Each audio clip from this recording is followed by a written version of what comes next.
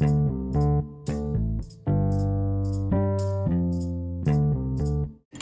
hello, and welcome to Remember God Loves You, and I'll meet you at the finish line.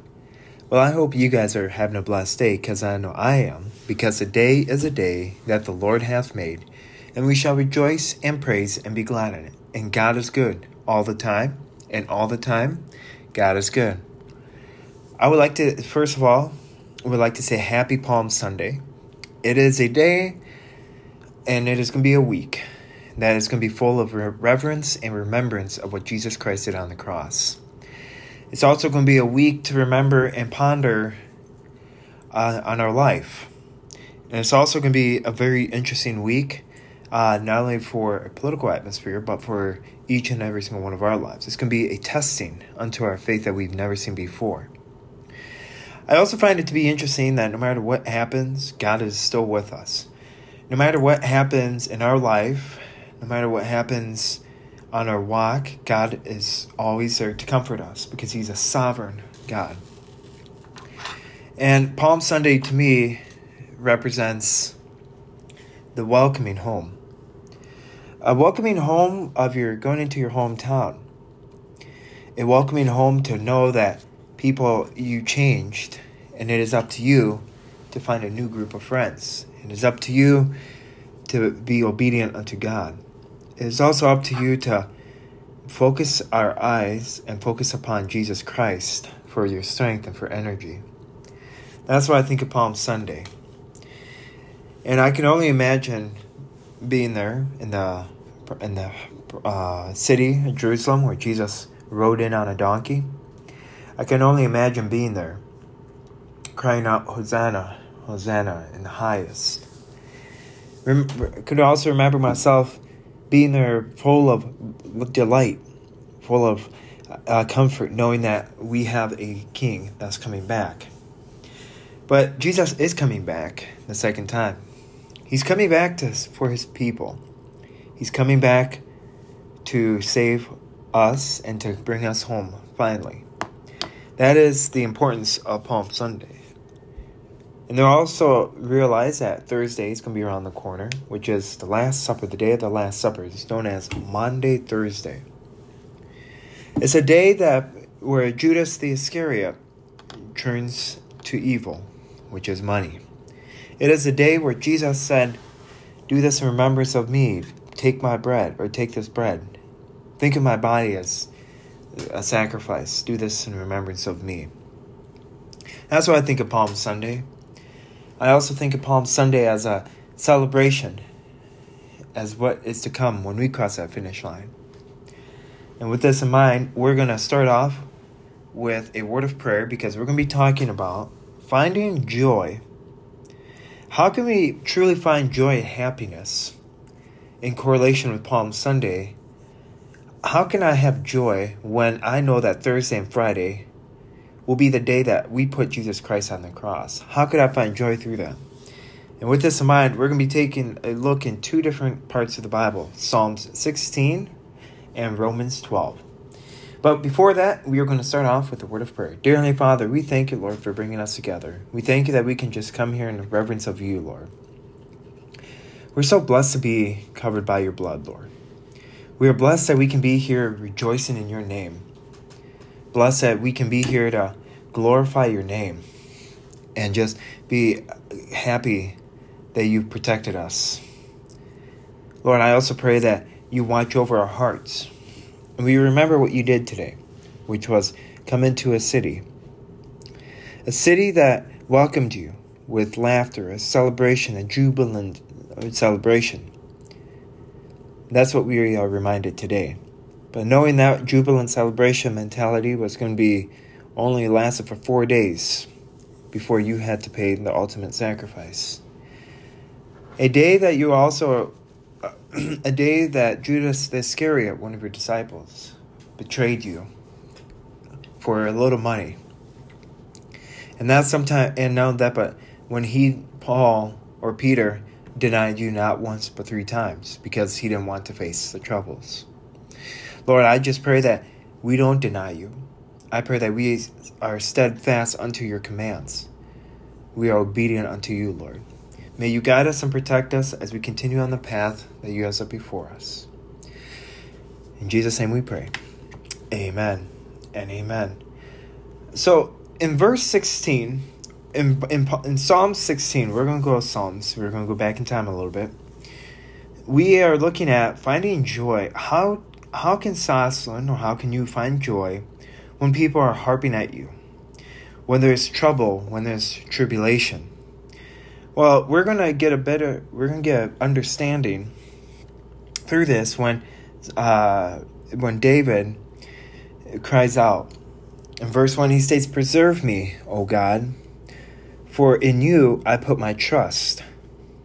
O my soul, you have said to the Lord, you are my Lord. My goodness is nothing apart from you. As for the saints who are on the earth, they are the excellent ones, in whom is all my delights. Their sorrows shall be multiplied, who hasten after another god. Their drink offerings of blood I will not offer, nor take up their names on my lips. O Lord, you are the portion of my inheritance and my cup. You maintain my lot. The lines have fallen to me in pleasant places. Yes, I have a good inheritance. I will bless the Lord who has given me counsel. My heart also instructs me in the night seasons. I have set the Lord always before me. Because he is my right hand, I shall not be moved. Therefore my heart is glad, and my glory rejoices. My flesh also will rest in hope. For you will not leave my soul in Sheol, nor will you allow your Holy One to see corruption. You will show me the path of life. In your presence is fullness of joy. At your right hand are pleasure forevermore." That's Psalms 16. So pretty much what that means in our life is that preserve me, O God, for I put my trust in you. During the times of uncertainty, during the times of trouble, during the times of maybe we might have, if we were in Peter's shoes, denied him not once but 3 times, we put down and say, "Preserve me, O Lord, for I put my trust in you." I don't put my trust in man, for man will always fail me. I don't put my trust in human doctors, for they will also fail me. I don't put my trust in medication, for they will never save me from getting healthy. See, that's a big thing that we also have to look at, is never putting our trust in worldly aspect. When we put trust in a world kind of atmospheric or in worldly materials, that's always going to let us down. That's why we always have to focus on God. We have to truly put our full trust in God. And it's interesting because our inheritance is temporary on earth. Yes, there's a reason why we have an inheritance, because it passes down to your family. It passes down. Now, your car, or your collectible car, might be passed down for generations down, but you're not with it. Our inheritance that God has set for us is better than a classic or antique car. It is an inheritance which is heaven. With this in mind, we're also brought to Romans chapter 12. That's another kind of a chapter we're going to be taking a deeper look into and kind of get an even better understanding. So in Romans, in chapter 12, it states, "I beseech you, therefore, brethren, by the mercies of God, that you present your bodies a living sacrifice, a holy, acceptable to God, which is your reasonable service. And do not be conformed to this world, but be transformed by the renewing of your mind, that you may prove what is that God, or what is that good and acceptable and perfect will of God. Verse 3, for I say to you,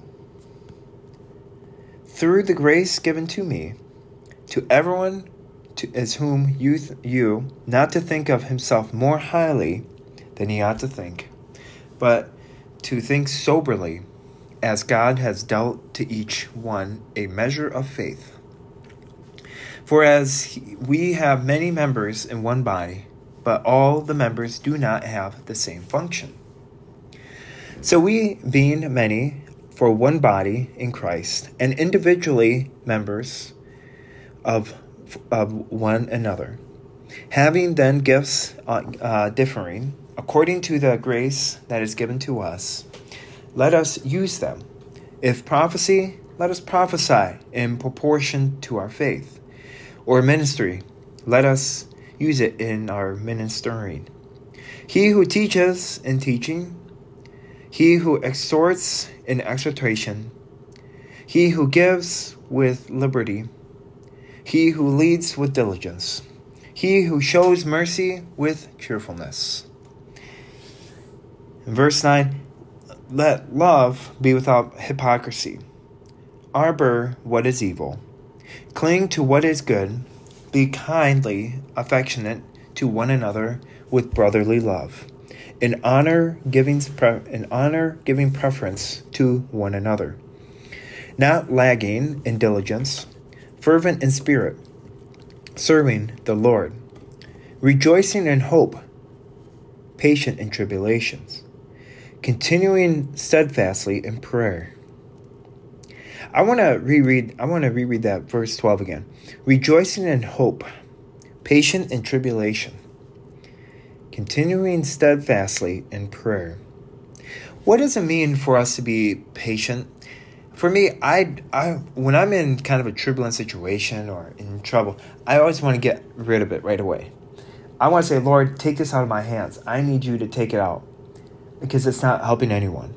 Lord, I don't like the way I'm going at it. Lord, I want to get rid of this problem I have in my life, or this illness out of my life. This is not helping me. See, how is that helping you? You know, that by you going through those storms of valleys and those foggy moments of life, that's a testing moment. That's a moment stating that builds patience, builds your reliance upon God even more. And somehow through all that, you still can find joy in the littlest things in life, and finding prayer and something to be proud of. Verse 13, we're going to continue on. Distributing to the needs of the saints, given to hospitality. Bless those who persecute you. Bless and do not curse. Rejoice with those who rejoice, and weep with those who weep. Be of the same mind toward one another. Do not set your mind on high things, but associate them with humble. Do not be wise in your own things, or in your own opinions. Repay no one evil for evil. Have regard to good things in the sight of all men. If it is possible, as much as depends on you, live peaceably with all men. Beloved, do not avenge yourselves, but rather give place to wrath. For it is written, vengeance is mine. Vengeance is mine, and I will repay, says the Lord. Vengeance is mine, and I will repay, says the Lord. What does that mean? Vengeance is mine. So we shouldn't hold each other to a higher standard. We shouldn't pursue somebody. We shouldn't pursue somebody in anger. We shouldn't pursue somebody in bitterness. We shouldn't be pursuing anyone in spite, because that is not helping our walk with God. That is not helping our relationship with the loving Father. That is only purposely stumbling block in our lives. If we can live with a life of vengeance, we're going to develop hate for that person. And we see it in the news all the time. We just saw it a couple weeks ago in Nashville, Tennessee, where there was vengeance. I hate to say it, there was, against one sect of the community. And it caused malice, and it caused hate, and it caused 6 people to die. And that's why God says, leave that up to the Lord. All we're going to be constructed is, all our job is to do, is to show them love and compassion. And in verse 20, it states, and I think it states, therefore, if your enemy is hungry, feed him. If he is thirsty, give him a drink. For in doing so, you will heap coals of fire on his head. Verse 21, do not be overcome by evil, but overcome evil with good. Do not allow evil to control your mindset. Do not allow evil to manipulate your actions. Do not allow evil to persuade you on one way or the other. Do not allow that, for that is unhealthy in our walk with God. That is also a stumbling block as well. Now, there's a bigger picture, because this also brings me back to a particular verse, which is Philippians chapter 4, which we went through yesterday. Verse 7, and the peace of God, which surpasses all understanding, will guard your hearts and minds through Christ Jesus. That is a particular verse that stands out. I'm sure there were other verses that we read, but that's one that kind of correlates with today. So the question for you that I have is, how can you be full of joy, happiness, contentment, and peace in the middle of the most anxious, driven situation? How can you find peace, joy, or happiness while you're being persecuted? How can you find peace and joy knowing that the lawmakers are making very poor decisions affecting your generation or your life? How can you find peace and joy through all that? For a long time, I should have struggled with that concept. I'm more of that person where I'd say, well, how can I find peace through it? And I've said that multiple times. How can I find peace knowing that people are after me? Like after my faith, and like state that I'm a dangerous person. How can I find peace through that? Well, I am found assurance by God showing me grace and mercy. That's how I find peace. And I also find peace knowing that they are lost as well. That is another way we can find peace and joy through that. Because in the previous verse, which is Philippians 4:6 we read, do not worry about anything. Tell God what you need and thank him for all he has done. Thank him for the trial. Thank God for the perseverance. Thank God that you have life. And thank God that you have troubles, because those troubles give you strength and give you energy to persevere each and every day. And they're not allowing you to stumble. Because when we do what the Bible tells us, we experience a peace that makes no sense by any means. A peace that states, oh man, this can't be happening, can it?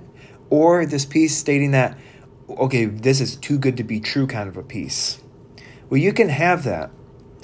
It's because God is a peace provider. And God is a peace provider. When we fully give ourselves to God, He then provides peace for our life. When you bring Him your pains and problems, the circumstances may not change, but you do. You can walk away with a peace on the inside of your heart that you can't find anywhere else outside of God Himself. So the question for you to end today, my question I'm going to end for you, is what is holding you back from experiencing God's peace? What is holding you back? What are you afraid of to give unto God? For me, I would state that I would have to think that, okay, it'd be proper good decision making. It'd be for my next generation. It'd be like, can I achieve the dreams I want to? Or can I continue to be happy? But the problem is that people making bad decisions. The problem that I have is people purposely walking away from God and making bad decisions and making a mockery of him. That is the problem I have. But that tends to hold me down. So as a declaration from you and from I, and when we listen to this podcast or this episode per se, I want you to state, when you answer that question, when you think about this, what is holding you back from experiencing God's peace? I want you to reverse it and declare this unto the Lord. God, I receive your peace that surpasses my thoughts and feelings. Amen and amen. And with this in mind, we're going to end it with a word of prayer. Dear Heavenly Father, we thank you, Lord, for bringing us together. We thank you that we can just come here in the reverence of you, Lord. Lord, we are so blessed to be called your children. And I pray that no matter the circumstances we face, that we still can find time to rejoice in you. No matter the trials or tribulations that we face, I'm so blessed that we can be able to be wrapped under your arms. That you loved us and you cared for us. And that no matter what happens, the circumstances we face, Lord, I pray through the circumstances that anyone is going through, that they pray upon you, Lord. That they come to you in reverence. And they come to you in humility. And Lord, I just pray that you pray humility upon my heart. Because that is one of the stumbling blocks I have, is fail to be humble.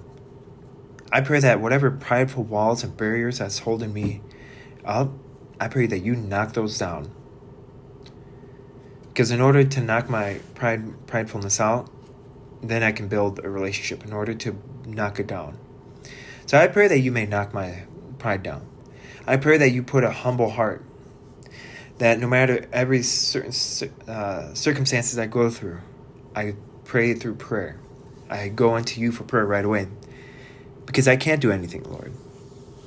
So, Lord, I also pray that you give us the strength and the energy to continue the path that you have set before us, so that when we cross that finish line, Lord, we can run into your arms.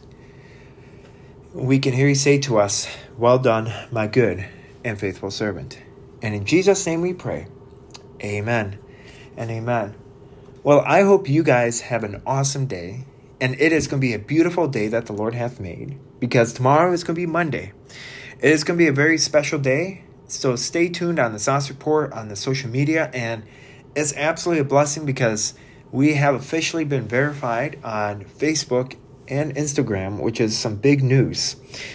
With that, we can go out into the world and we can share the gospel. And I hope that you guys truly have a wonderful night. Remember, God loves you, and I'll meet you at the finish line. Bye.